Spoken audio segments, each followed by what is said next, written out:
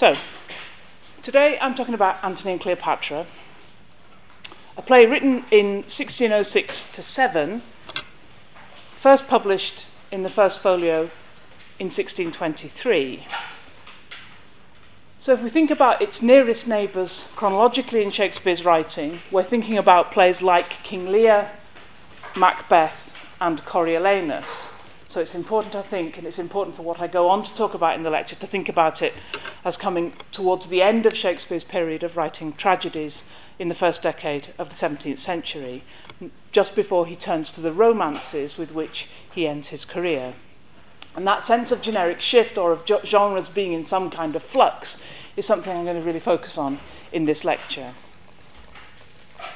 Antony and Cleopatra has got obvious connections with other Roman plays, perhaps most particularly the earliest Roman play, Titus Andronicus, but also with Julius Caesar and with Coriolanus. Those second two, Julius Caesar and Coriolanus, share the same source with Antony and Cleopatra, Thomas North's translation of Plutarch. And because we've got such a single major source here with North's Plutarch, this is a really good, Antony and Cleopatra is a really interesting case for a kind of source study for comparing what Shakespeare has done with that source. By presenting a middle-aged version of Romeo and Juliet, it links itself to that play, and with Othello, perhaps, in seeing sexual love as a motor for tragedy. I've chosen to focus today's lecture around that question of tragedy. Whose tragedy is it? Whose tragedy is it? But I'm going to start again, as usual, with a sense of the context and a kind of synopsis for the play.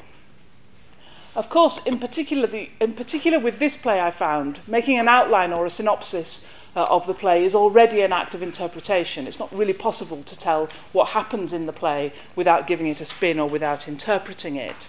I was thinking about what E.M. Forster says in aspects of the novel about the difference between story and plot. So this is Forster on story and plot. We have defined a story as a narrative of events arranged in their time sequence. A plot is also a narrative of events, the emphasis falling on causality.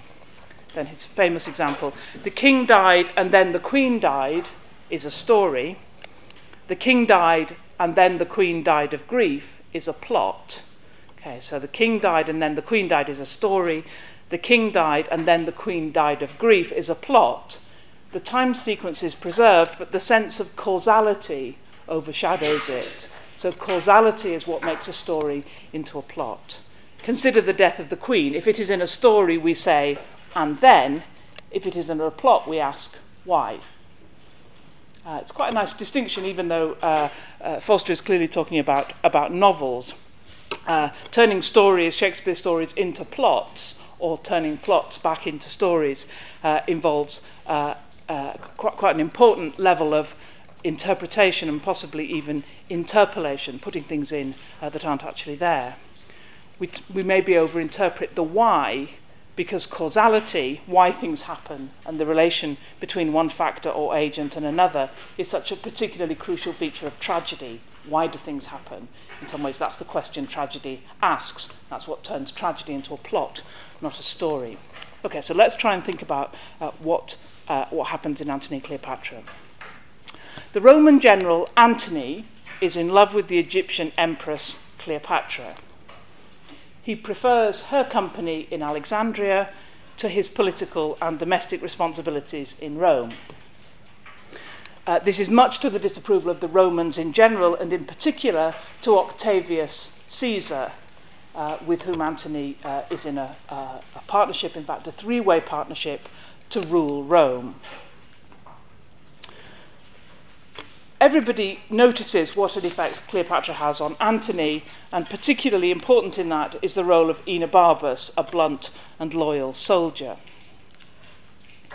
Antony returns from Egypt to Rome on news of the death of his wife Fulvia and news of trouble from a third political rival, Pompey. And back in Rome, he agrees to marry Caesar's sister, Octavia, in an attempt to renew their political alliance. A messenger tells Cleopatra, who is none too pleased. Antony and Caesar agree a peace with Pompey, and the three men drink together, but their amity does not last. Antony hears that Caesar has attacked Pompey and deposed the third, weaker triumvir, Lepidus. And so Antony returns to Egypt, feeling he's been betrayed by Caesar, and sends Octavia, his wife, as an envoy to try to patch things up. Caesar, in fact, declares war on Antony and Cleopatra, and at the sea battle in Actium, the Egyptian fleet is defeated when Antony leaves the fight to follow Cleopatra's ship. He's full of despair at having lost his first battle of Actium, but a second battle comes quickly afterwards where he is successful. On the eve of a third battle, though, the soldiers are all fearful. Enobarbus, the loyal soldier, deserts. The Egyptian fleet surrenders to Caesar. Antony is furious at Cleopatra's behaviour. Cleopatra retreats to her monument and sends a message to him to tell him she has committed suicide. Antony asks his servant Eros to kill him. Eros kills himself, and Antony botches his own suicide. He's taken to Cleopatra's monument to die in her arms. Cleopatra then prepares for her own death. A darkly comic clown brings her a basket of figs with hidden snakes. She dresses in her royal robes, allows a poisonous asp to bite her. She and her handmaidens, Iris and Charmian, die too, and Caesar announces that the lovers shall be buried together. Now, we can see, I think, from that outline of the story that there is a gap between the deaths of the two lovers. Antony's suicide attempt and his arrival mortally wounded to die in Cleopatra's monument are dramatised at the end of Act 4. Act 5 shows us Cleopatra's preparations for her own death, cross-cut with Octavius Caesar's increasing control over the conquered Egypt. So, unlike Romeo and Juliet, where the gap between the deaths of the lovers is so brief as to be almost a mistake, that old observation that Romeo and Juliet misses being a comedy by a matter of seconds, Antony and Cleopatra distends the gap between the deaths by a whole act, probably about a seventh of the total length of this long play. So Antony dies at the end of Act 4, and Act 5, where the tragic hero meets usually his death, is given over entirely to Cleopatra. It is her death that ends the play. In this, she has the structural equivalents of Hamlet or Macbeth or King Lear or Othello, or, as I was talking about last week, Richard II. She has the key position in the tragedy. Her lifespan and the span of the play are equivalents. One easy answer, then, to the question of whose tragedy is it can be answered by analogy structurally between this play and other tragedies, and that analogy, as I've just suggested, would tell us it's Cleopatra's tragedy. Now, if this is true, that the tragic figure in the play is Cleopatra, we might think this marks a distinct change in Shakespeare's work. Some years ago now, the critic Linda Bamber wrote a book on Shakespeare about which all we really need to know is the title, Comic Women, Tragic Men. Comic Women, Tragic Men. Bamber develops an analysis of Shakespeare's plays that identifies male dominance as one of the generic traits of tragedy. And perhaps we need only look at Gertrude or Ophelia or Cordelia as evidence of that. Women in tragedies, in Shakespeare's tragedies, tend to be ancillary victims of the male hero's egotistic downfall. That's often given, say, as the explanation for the death of Cordelia at the end of King Lear. The psyche that Shakespearean tragedy characteristically dissects is a male one. Before you call out, what about Lady Macbeth? Maybe I'll try and preempt that. We could argue that Lady Macbeth exhausts herself trying to get out of that sideline role afforded to women in tragedy. She's very prominent in the first half. She's winning the battle against the genre, I think, by being so prominent. But she really disappears in the second half, sacrificed to Macbeth's own increasing tragic isolation. We could see, then, the role of women as a kind of generic indicator and also as a sign of structural generic shifts. My lecture about Measure for Measure talks about the decline of Isabella, who begins that play as a comic heroine, but as a symbol of and vehicle for the plays turned towards near tragedy, declines to almost nothing in the second half. In this analysis, gender is, or at least contributes towards, genre. Now, women's role, as Bamber identifies, is in comedy, a genre in which women's desires and agency are prominent and women's quests define the shape of the narrative. If there's a play with a central female character, that's to say, in Shakespeare's work, it's almost always a comedy. That's the genre in which women have agency and have action. To have Cleopatra as the play's central character, then, may affirm her as Shakespeare's first female tragic agent. You might want to think, though, whether Juliet should have that accolade. Or it might also be one of the ways in which the notion of tragedy is compromised rather than transformed by the play.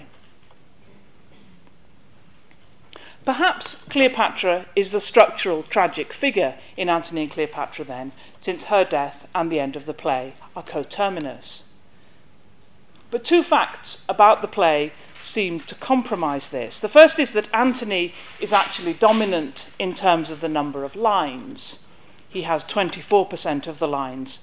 Cleopatra has only 19, so 24 to 19. Statistics, again, from the RSC, Jonathan Bate edition of the plays, one of its really useful statistical parts of its apparatus. The second is the unexpected punctuation of the title of the play in the folio, which gives us the tragedy of Antony, comma, and Cleopatra. The comma after Antony may be entirely accidental or incidental. It may be something into which we shouldn't read too much. But it may also suggest that his is the tragedy and Cleopatra a kind of afterthought. But what I want to come to discuss in this lecture is the ways Shakespeare seems to be challenging us to ask about the question of genre in this play. Just as last week, when I was talking about Richard II, I suggested the play demands that we ask whether Bolingbroke's actions were legitimate, but actually frustrates any attempt to answer the question. So too, here in Antony and Cleopatra, I think we're being encouraged to ask questions about whose tragedy it is and about the play's genre. But in fact, what we get is a depiction of two lovers set against the geopolitics of a world stage which challenges ideas of tragedy. In some ways, the death of two lovers gives us a double tragedy in which the second death deepens or amplifies the tragic movement through reiteration. So a tragedy with two tragic heroes then is a double tragedy. It happens twice. In other ways, the second death in the play either undermines the first or is rendered pathetic because of it. That's two tragedies which don't really even add up to one in total. Okay, that's a model where the two deaths actually take away from tragedy rather than adding to it. And I want to show that this links to the ways in which the play's genre teeters between high notions of tragedy and a kind of threat of satiric collapse. And that happens as and through its challenge to the single teleology we associate with tragedy, replaced here with a repeated structure of doubling and duplication. Firstly then, let's think about the deaths of the two lovers. I'm going to think about Antony first. So this is at the end of Act 4. After the Egyptian fleet has surrendered to Caesar's forces, Antony curses Cleopatra. This foul Egyptian hath betrayed me. This foul Egyptian hath betrayed me. For a moment, perhaps even for the first moment in the play, he sounds just like a Roman, calling Cleopatra right gypsy, just as the disapproving Philo in the play's opening line bemoans the downfall of Antony to be the fan to cool a gypsy's lust. Antony's specific curse, though, on Cleopatra is an interesting one. Let him, Caesar this is, let him take thee and hoist thee up to the shouting plebeians. Follow his chariot, lie the greatest spot of all thy sex, most monster-like be shown for poorest diminutives. Let him take thee and hoist thee up to the shouting plebeians. So Antony's curse to Cleopatra is that she be taken prisoner and made a show of in Rome. The curse that he issues to her is that she would be turned into a spectacle of humiliation. And as a curse in the play, it works, in that, like much of the interaction between these two lovers, it seems designed to provoke or prompt a response, and it does. Cleopatra sends Mardion, her eunuch, to tell Antony that she's killed herself, and on hearing the news, Antony calls on Eros, his servant, to kill him. Eros is, of course, ironically named for the god of love. This isn't Shakespeare's invention. Antony's servant in Plutarch is called Eros. But Shakespeare really stresses the name by repetition of it in the dialogue of the play. Almost 20 times we get the name Eros in the dialogue of a couple of scenes.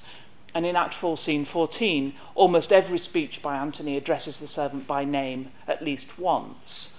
Okay, and you might want to just think about something we had in the lecture on Twelfth Night. Remember that we never hear Viola's name until the very end of the play. So her name is withheld from us, but Eros's name, quite a different technique here, is being absolutely rammed home to us, so we see the irony.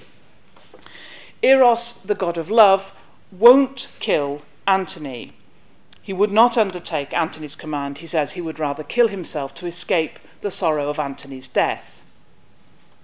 So love does not kill Antony. Rather, he attempts to kill himself with his own sword, and it may be intended as a mark of how far he has fallen from the noble Roman remembered in the opening scenes, that he cannot commit the most Roman of acts, heroic suicide. But why does Antony attempt suicide? It is prompted by the news of Cleopatra's apparent death, but not only by this. Antony's assessment of himself at this point is that he lives in dishonour. He tells Eros of the fate that awaits him. Wouldst thou be windowed in great Rome, and see thy master thus with pleached arms, bending down his corrigible neck, his face subdued to penetrative shame, whilst the wheeled seat of fortunate Caesar drawn before him branded his baseness that ensued? Wouldst thou be windowed, says Antony, in great Rome, and see thy master thus with pleached arms, bending down his corrigible neck, his face subdued to penetrative shame, whilst the wheeled seat of fortunate Caesar drawn before him branded his baseness that ensued. This is a really interesting cluster of odd words, Latinate words, unusual words. Either a concordance or the OED or both would show us how rarely they occur in Shakespeare's work at this time, so how odd they would have sounded to audiences. This clustering suggests, I think, a particular intellectual effort or strain. We might compare some similar speeches of Angelo in Measure for Measure or of Leontes in The Winter's Tale. And you get this cluster of polysyllabic words, polysyllabic unusual words. Shakespeare's usually doing that, I think, to indicate that the character is not telling us the truth or is undergoing some kind of mental torment. But what the speech expresses is the idea, again, of being humiliated in public view in Rome. Antony talks about himself in the third person, thy master, his corrigible neck, his face, drawn before him. And that idea of himself in the third person being humiliated is crucial to Antony's despair. We can see immediately then that this vision of his own fate is closely allied to the curse of public humiliation he placed on Cleopatra that I quoted just a minute ago. And if we hop forward, hopping, a word in this play associated with Cleopatra and a kind of informal liveliness, if we hop forward an act to Cleopatra's own preparations for death, we can see this same sentiment about humiliation again. This is a famous speech from the end, which I've collapsed together. It's actually two speeches. Thou, an Egyptian puppet, shall be shown in Rome as well as I. This is Cleopatra talking to Iris and Charmian. Mechanic slaves with greasy aprons, rules and hammers shall uplift us to the view. The quick comedians extemporally will stage us and present our Alexandrian revels. Antony shall be brought drunken forth, and I shall see some squeaking Cleopatra buoy my greatness i' the posture of a whore. So thou, an Egyptian puppet, shall be shown in Rome as well as I. Mechanic slaves with greasy aprons, rules and hammers shall uplift us to the view. It's a kind of image of the theatre, which comes out of Ben Jonson, really, a sense that people who go to the theatre are deplorably low status people, sort of sullying what they watch. Greasy aprons, really interesting idea. When Cleopatra lifts the poisonous snake, the asp, to her breast, she identifies that her death is designed to cheat Caesar of victory. She addresses the asp. Couldst thou speak, that I might hear thee call great Caesar ass unpolicied? Great Caesar ass unpolicied. Now, I've cited these three examples to suggest that what the lovers express is the fear not of parting from each other, but of being publicly humiliated. Although the play is typically categorized as a tragedy of love, to accept this at face value may be merely to read the play in the way it would like to be read, to accept its own compelling mythos about itself. What Antony and Cleopatra fear is public show, a gaping audience witnessing their degradation. And the irony is, of course, that that is just what they are already suffering. They're already on the stage. Cleopatra is already played by a young male actor buoying her greatness. What they fear has a kind of inevitability about it because it's already come to pass. So then, while love, jealousy, and separation are part of this story, I don't think they're by any means the most pressing motives. John Dryden's rewriting of Antony and Cleopatra in the late 17th century under the title All for Love, curbs the play's excessive geography and timescale, but it also rewrites its motive.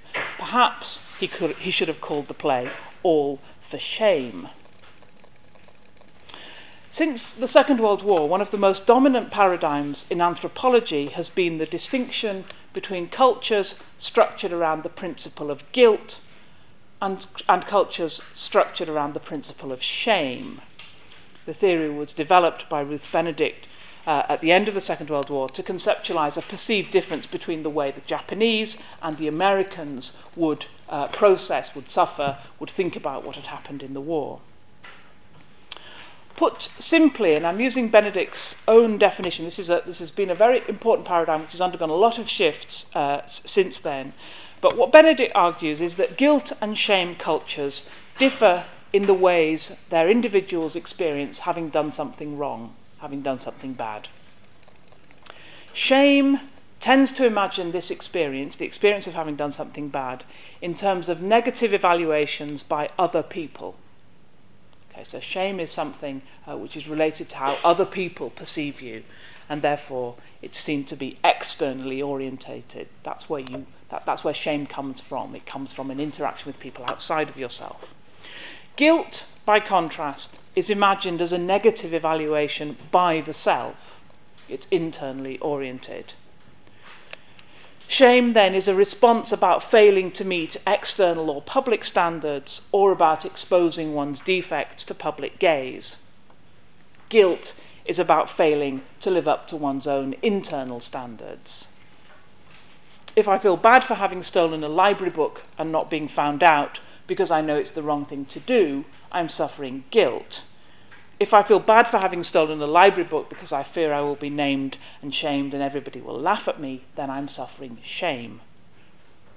Work by psychologists has suggested that guilt-filled individuals experience empathy for others, whereas shame-prone individuals are more likely to avoid others and withdraw from them. As that original Japanese-American paradigm illustrated, some societies are seen to be more inclined generally to shame or guilt. Highly individualistic capitalist countries such as the USA or the UK tend towards an inner orientation of guilt. Collectivist communitarian countries like China or the USSR tend towards the external orientation of shame. Okay, so I hope that's a reasonably clear paradigm. I don't think the details of it, we're not trying to be anthropological, but the details of it are not too important to us. But what I think is important is the externally oriented feeling of shame versus the internally experienced feeling of guilt.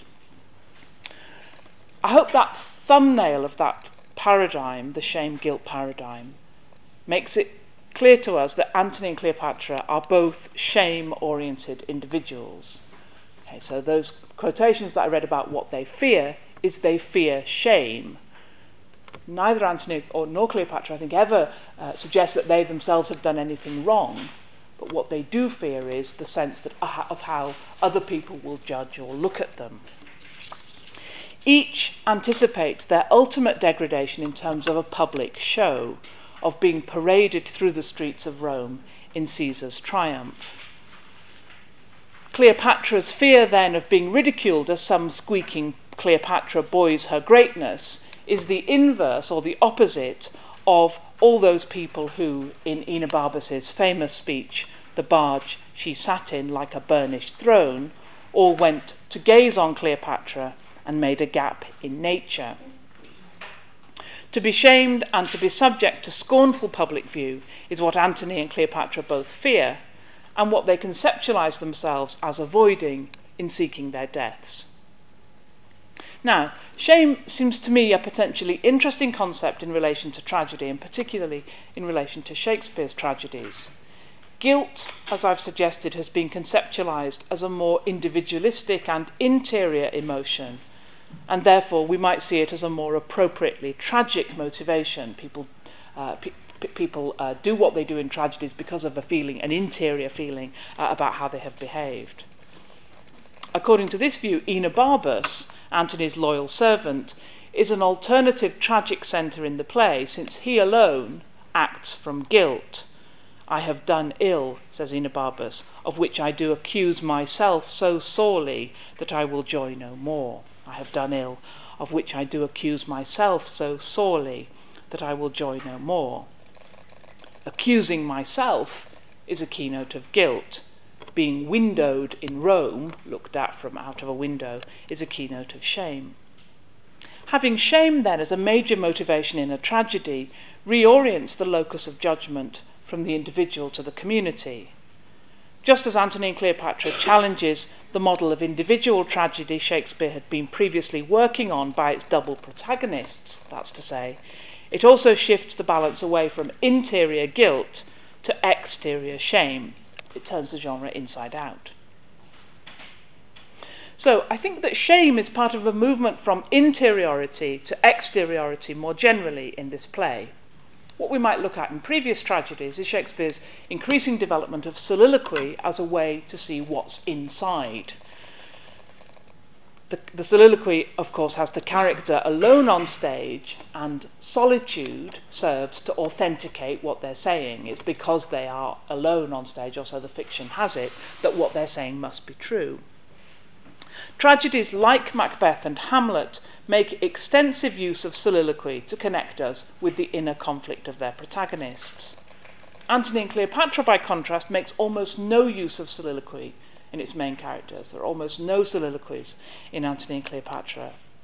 Nor, in fact, does Coriolanus, written almost at the same time, and again showing a kind of shame-oriented tragedy. So Shakespeare seems to have moved beyond the dramaturgy of the previous tragedies. In this play, we never see our lovers alone. Instead, their tragedy proceeds via, and is maybe a consequence of, a complete lack of privacy in the play. When Caesar delivers his epitaph for Antony and Cleopatra at the end of the play, his adjective for them is perhaps surprising. "No grave upon the earth," says Caesar, "no grave upon the earth shall clip in it a pair so famous." Their predominant characteristic is then not passion, pride, grandeur, not even love, but that of being famous. A pair so famous. Antony and Cleopatra are celebrities, and as with modern celebrities, what we see is always a performance of themselves. In this reading, the play is a kind of hello photo story, artfully accessorized with Eastern decorative influences, in which we never see the lovers alone, but instead in some carefully arranged tableau. Flirtation, tantrum, grandiloquence, and perhaps love too, are all played out for the cameras or for the audience. We could almost say that these are characters who know we, the audience, are there because they're doing it all for our benefit. The flip side of the shame culture in this context is not guilt as its opposite, but its preferred version, performance. All behaviour is externally oriented in this play. It's about a show, it's about a performance, it's done for the benefit of others. In that culture, the question of authenticity, which many critics have asked, does Cleopatra or Antony really love Antony or Cleopatra? That question of the authenticity of the emotion becomes, of course, completely unanswerable. How would or could we know? It's a version of all kinds of questions we might have about celebrity marriages, for instance. We see a version of them which is generically constructed for our view. We never get any sense of what it might be really like or whether it really exists. In part, then, Antony and Cleopatra anticipates the difficulties of understanding public individuals, but I think it does more than this. It acknowledges, after an attempt through those other tragedies to show us what the individual is like, to use soliloquy to show us the interior. At this point, I think Shakespeare actually acknowledges that the interior is utterly inscrutable. Unlike the heavily soliloquized access then to those other tragic characters, here we see humans constructed through dialogue, performance, and pretense.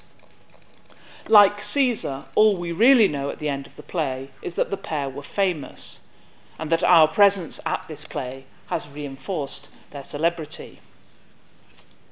So, the answer to the question of whose tragedy it is has led us into a suggestion that whosever tragedy it might be, it's a tragedy of exteriority, not interiority, a tragedy of public performance rather than private emotion, a tragedy that we might characterize a tragedy of shame rather than guilt. And seeing this may help us feel that Rome and Egypt, which are often, always in fact, characterized as opposites in the play, are actually rather closer and more similar than they might appear. It's customary for criticism, and particularly for theatrical practice, to map the play's central dichotomy between Rome and Egypt onto a range of related binary oppositions, masculine and feminine, reason and emotion, head and heart, west and east. In many ways, Antony and Cleopatra encourages this kind of bifurcation, this sense that we have opposite places, opposite natures, opposite ways of being. The play develops the concern which is central to all of Shakespeare's Roman plays, the question of Rome itself, the nature of Rome itself. In Titus Andronicus, that question is anatomized as the conflict between Romans and Goths. But in Julius Caesar and Coriolanus, the question and the debate over the nature of Rome is one conducted within the Roman polity itself. Here, Rome seems to be constructed in clear opposition to the Egypt of Cleopatra's court. The scenes alternate between the two locations as this play experiments with a more radical use of place than we have seen before in Shakespeare's plays. Particularly, I think, the long acts 3 and 4, which are made up of short cinematic scenes cross-cutting between the two protagonists. Productions of the play tend towards designs which emphasize intrinsic differences between Rome and Egypt. Rome is all sterile, hard edges and harsh lighting. Egypt is an Orientalist fantasia of cushions and music and sex. As often in the kind of binary understanding of the early modern period, that difference is focalized in the difference between two women, a version of the virgin-whore dichotomy which places Cleopatra in contrast with Antony's Roman wife, Octavia. Antony, of course, is caught between these two worlds, but so too are the audience. Rather, as in Henry IV, Part 1, we experience Prince Hal's conflict between the world of his father's court and the world of Falstaff in the taverns as the difference between boring scenes and enjoyable ones. I'm going to talk more about Henry IV, Part 1 in a couple of weeks.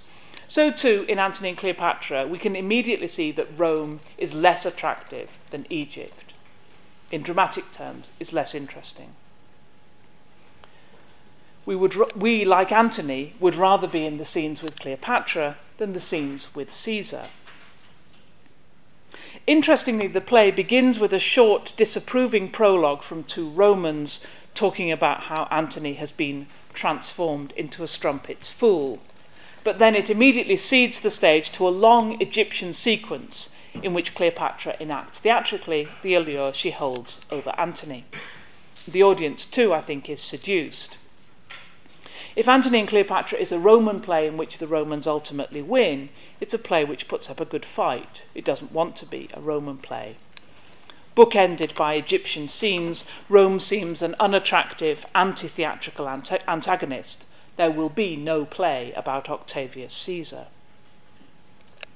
So, while it's easy to see the differences, though, between the two worlds, the framework of a shame culture perhaps allows us to see their similarities. To be Roman or to be Egyptian in this play is to be public. Antony is a triumvir of Rome, Cleopatra an Egyptian queen. These are public figures, not private lovers. It's sort of a cliche in Shakespeare criticism to talk about a conflict between public and private. I don't think we get a conflict here, I just don't think we get anything private. I don't think the conflict actually troubles them. It's not in a way like the trouble Brutus has in Julius Caesar. This is a play about public show. It's interesting, I think, that all Shakespeare's plays about pairs of lovers, the early romantic Romeo and Juliet, and the satiric Troilus and Cressida, as well as Antony and Cleopatra, stress the extent to which their protagonists cannot be private individuals. Thus, reports of Antony's previous heroism or of Cleopatra's charisma aboard her legendary barge equally identify display, show, and consumption by a watching public as constitutive of these titanic figures' greatness. They are great because they're famous, not the other way around. Both are in the public eye. Both, in Caesar's terms, are famous. So this is a tragedy, I think, seen from the outside, experienced on the outside, oriented towards the outside. What's missing is interiority, privacy, and the secret individual. And I think that absence is something which has troubled readers and theatregoers ever since the play was first put on. So the idea that the tragedy is seen and experienced and oriented towards the outside may have an impact on how we answer that question about how genre works in it. A play focusing on a central couple that works through dialogue and display is actually a comedy, not a tragedy. Just as Cleopatra's final line, "Husband, I come," attempts to recast death, the ending of a tragedy, as marriage, the ending of a comedy.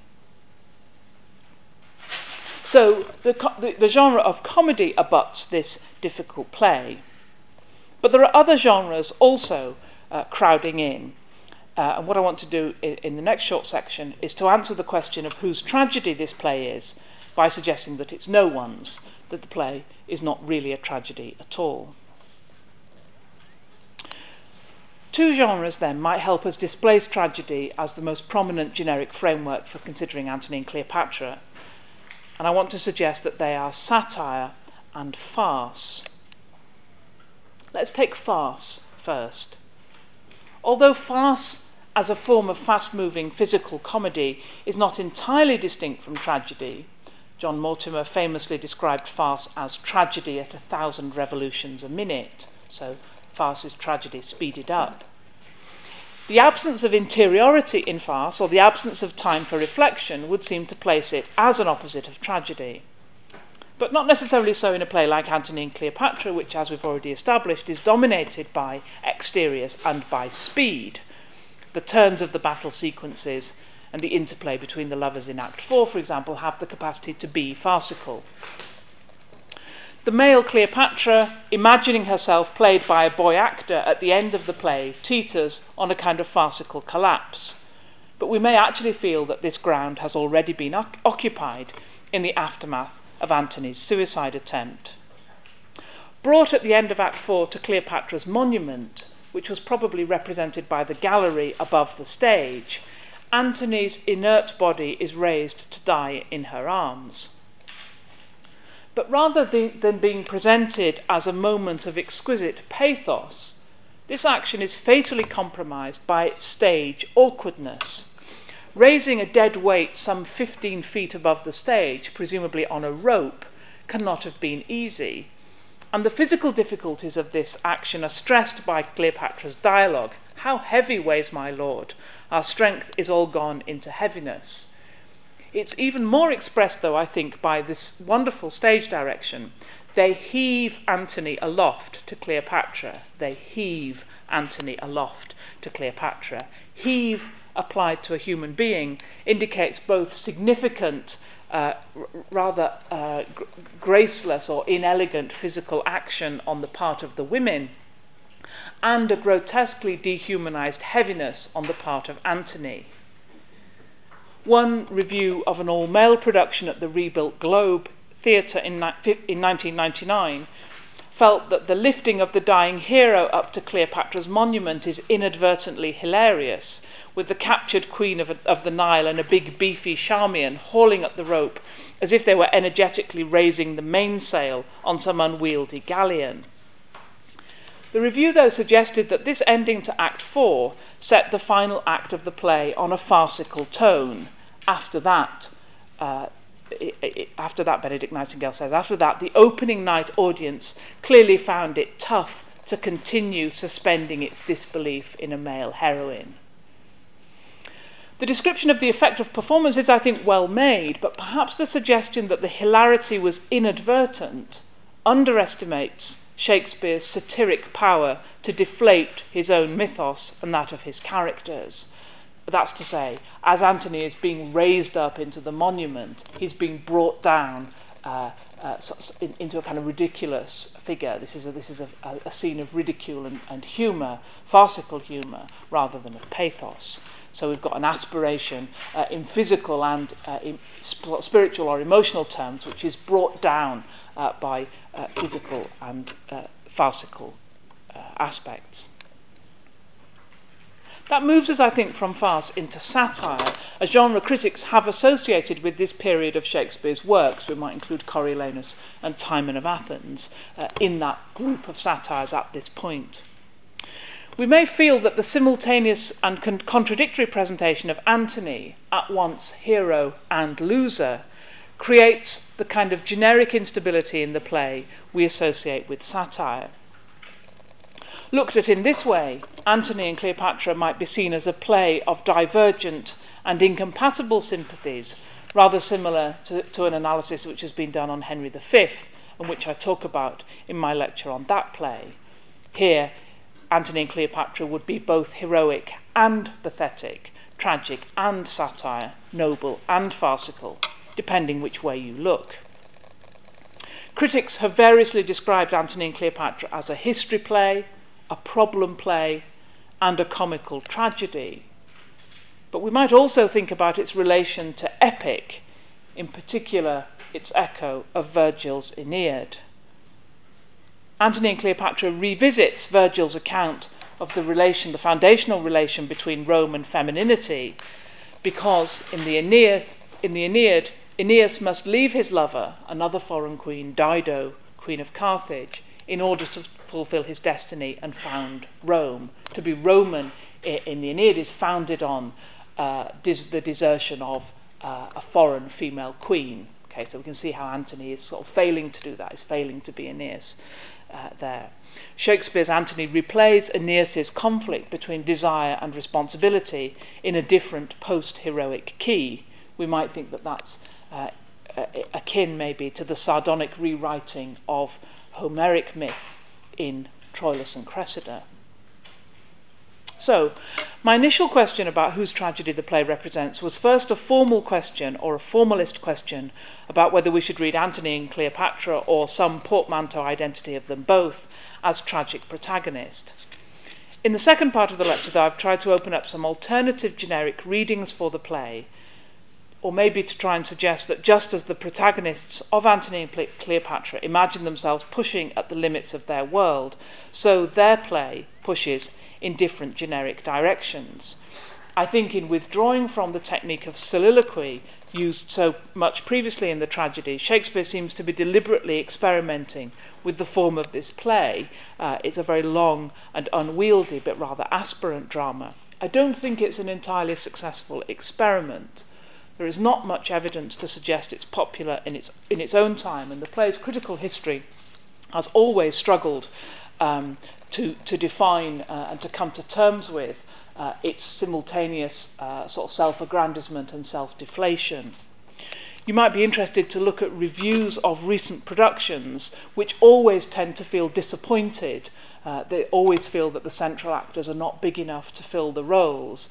But they always suggest that that's a sort of a kind of failure of this particular production. I think it may actually be a failure or a mismatch between expectation, between hyperbole and over-the-top rhetoric, and the more mundane or the more physical or material embodiments of this on the stage, which is actually intrinsic to the play. It's not about poor productions or bad casting. I think it may be intrinsic to the play's own self-satirizing.